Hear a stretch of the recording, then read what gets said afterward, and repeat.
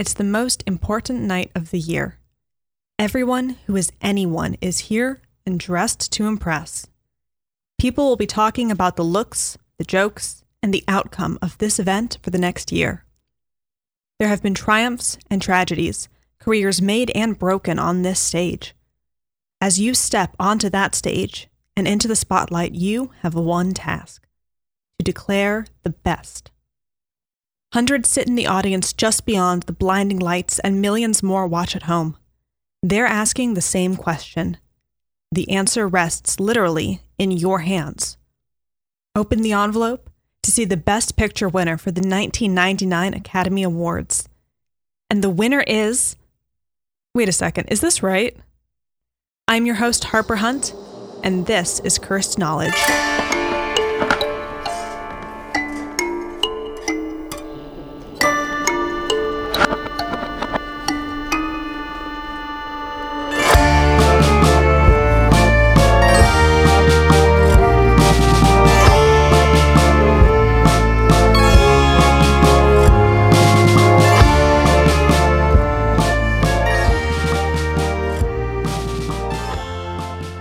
Harvey Weinstein is a terrible person. This is not a controversial statement. If you want to argue with me on this, you're welcome to meet me in the Denny's parking lot. You know the one. He's a sexual predator who used his power to abuse and rape dozens of women. His arrest and conviction for these crimes was one of the greatest successes of the early Me Too movement in 2017. He's a despicable person, and I want to add one more infraction to his record. No, 2 more. Before I make my case, how about we do a short perp walk through the Weinstein legacy? Yeah, even the good parts. Weinstein founded the production and distribution company Miramax with his brother in 1979. Until the company was purchased by Disney in 1993, Miramax produced and distributed independent movies. Many of these movies became some of the most beloved cult films of all time. Movies like Pulp Fiction, Reservoir Dogs, and Clerks. And some of those movies became Tom and Jerry the Movie, a soul-crushing Henry Mancini musical with voices for the titular characters that sounded like a cheap tertiary market overdub. Look, they can't all be winners. But many of them were. Critically, anyway. Until Disney came along, the only real blockbuster Bob and Harvey had was, can't make this up, Sex, Lies, and Videotape, which they distributed in 1989. The same year that they sold to Disney, however, they distributed critically acclaimed New Zealand film The Piano, then Trainspotting, The English Patient, and Good Will Hunting. After a string of successes, in 1998, Miramax was in a bit of a slump. That's when Weinstein bet everything on their latest movie, Shakespeare in Love. That's when Harvey Weinstein killed the Oscars. Charge number 1.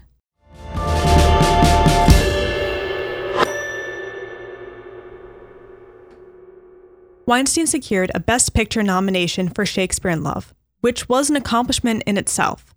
But this wouldn't be an easy win. It was a stacked category that year, and many considered Shakespeare in Love the weakest entry.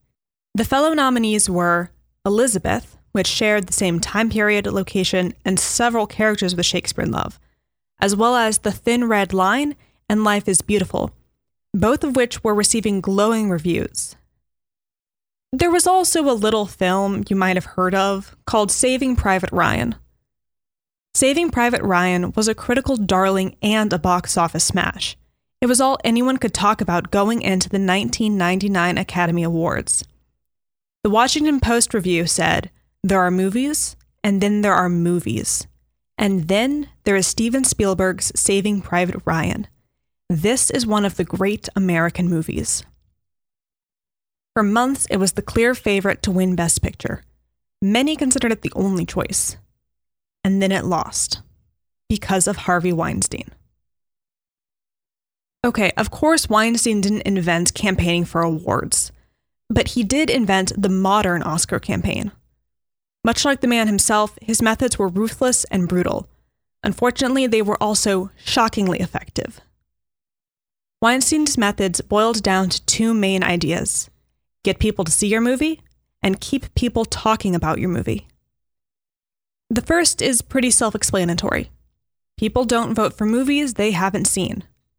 Cultural landmarks like Saving Private Ryan didn't have this problem because everyone was already lining up to see it for the second time. For Shakespeare in Love, Weinstein had to get creative. He would target specific voting members of the Academy and make sure his movie was playing near them. If you went skiing in Aspen, there was a special screening in Aspen. Vacationing in Oahu, special screening in Oahu. Apple picking in middle of nowhere Vermont, well, wouldn't you know it, there's a special screening happening there too. He would also have screenings done at the Motion Picture Retirement Home, because hey, they have Academy members living there.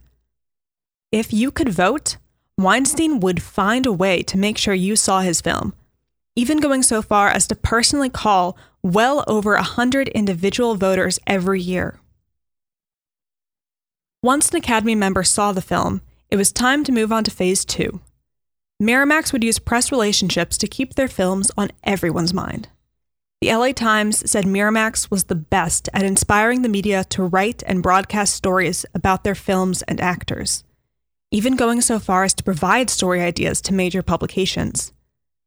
In 1997, Miramax ads accounted for 40% of the Oscar ads published in Variety magazine. They would also expose their actors to the press and, of course, voters by throwing lavish parties and other events. One of the most infamous was when Weinstein got Daniel Day-Lewis, an able-bodied man, to appear in front of Congress in support for the Americans Against Disability Act. At the time, Day-Lewis was promoting his film My Left Foot, in which he played a man with cerebral palsy. He later won Best Actor for this role. It was bold, it was absurd, it was, in some cases, technically illegal, and people took notice. In 1999, Time magazine wrote that the fact that movie people even think there's a horse race is mostly a tribute to Weinstein's entrepreneurial savvy.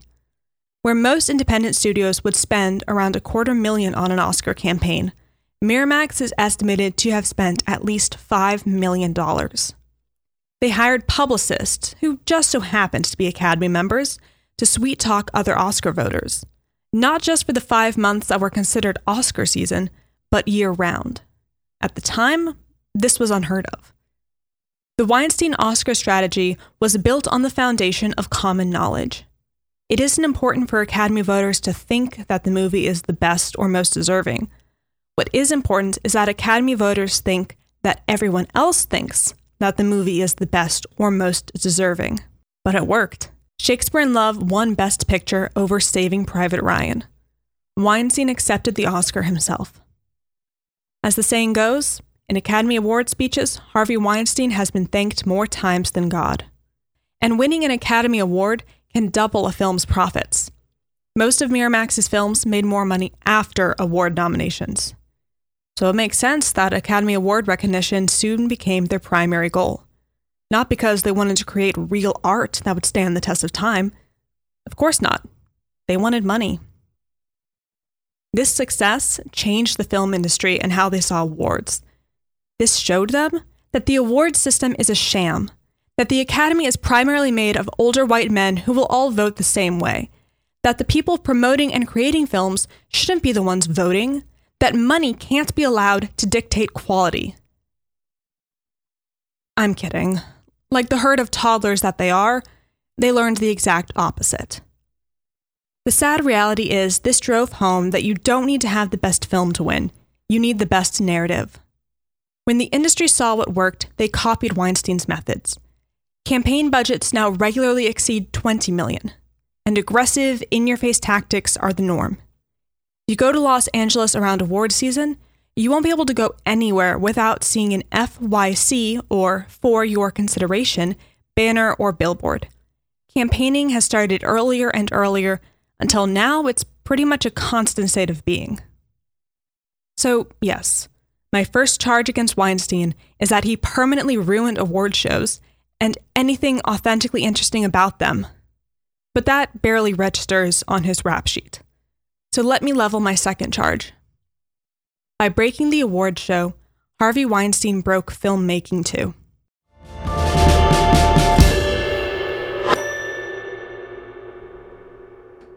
Because of Harvey Weinstein, everybody knows that an award nomination can create $15 million in box office revenue, and that a win can generate about $10 million more. Everybody also knows that award nominations are about creating a narrative. So what does that get you? The emergence of an entirely new class of art. Films written, cast, produced, directed, and marketed, not to reflect any particular philosophy or aesthetic, but to best approximate the archetype of an Oscar-worthy film. This is why studios create prestige films and Oscar-bait movies. An endlessly creative range of options for studios has been condensed into only two. You can produce a low-budget film to win awards and gain prestige, or you can light some of Disney's money on fire to create the next blockbuster. The evidence of the emergence of the Oscar-worthy film abstraction has piled up mostly in the last 15 years. Back in the 1990s and early 2000s, popular movies would regularly be nominated and even win Best Picture. Perfect, iconic, flawless movies like Moulin Rouge and, alright, movies like the entire Lord of the Rings trilogy were nominated. Return of the King won. The movie that won just before Shakespeare in Love was Titanic. There wasn't a significant disconnect between what the average American liked and what the Academy voters liked. But from the mid-aughts to the present, the movies that were nominated and won Best Picture were films most people hadn't seen. After all, the normal viewer didn't have showings coincidentally following their every move, or people calling to invite them to lavish viewing parties. It's now considered an anomaly for a popular movie to be nominated for Best Picture, let alone be seen as a serious contender. Mad Max Fury Road and Black Panther are two of the most recent examples of popular movies that do well at the box office and were also nominated for Best Picture. But neither was ever talked about as a possible winner. Apparently, bright colors and big explosions are an automatic disqualification. Instead, they lost to Spotlight and Green Book. Green Book. Have you ever seen Green Book? Has anyone ever seen Green Book? So how does the age of movies made to look like an Oscar-worthy movie end? Does it end through the indifference of an audience at home watching the awards ceremony that hasn't seen any of the movies that are nominated? Maybe. Oscar viewership is at an all-time low and falls every year. But they can still root for the larger narrative surrounding the movie or the actor. Will Glenn Close finally get her Oscar? Why are animated movies put in a separate category, but Toy Story 3 still got a Best Picture nomination? When will we finally have a category for Best Stunts? Will it end with a shameless campaign that goes just a little too far? Maybe. Surely you've heard of Emily in Paris. Wait, you mean you're not a 20-something woman who's seen all of Gossip Girl more than once? Well, to summarize, Emily in Paris is a 2020 Netflix comedy from the creator of Sex and the City. It gained national attention and was one of the most watched series of 2020. It was an overnight sensation because it was terrible. Critics and casual viewers alike hated the show and found it insulting, racist, and worst of all, unfunny. The top Google result for Emily in Paris is, why is Emily in Paris bad?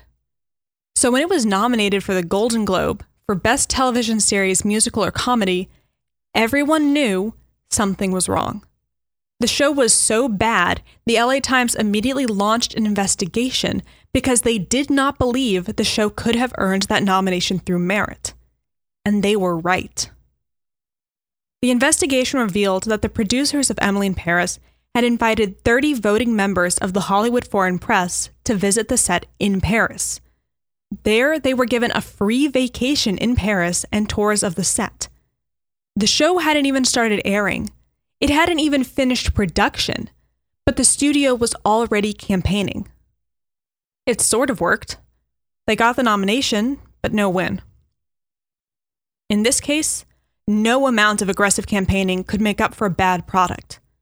But the fact that they were confident enough to try says a lot about the current attitudes towards award campaigns and even more about the unpleasant legacy Harvey Weinstein has left us.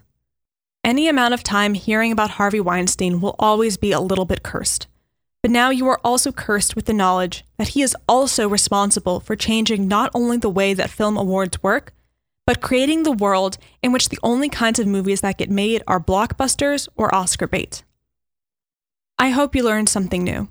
And please remember, the real curse is sharing this information with your friends, family, and unsuspecting coworkers. If you enjoyed this production, like, share, and subscribe wherever you listen to podcasts. And please tell us some of your most cursed knowledge by joining us on the forums at epsilontheory.com.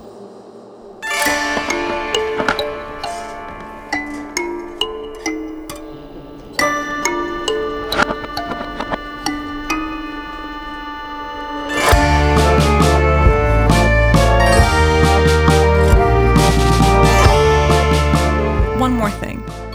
Did you know 3% of the ice in Antarctica is penguin pee?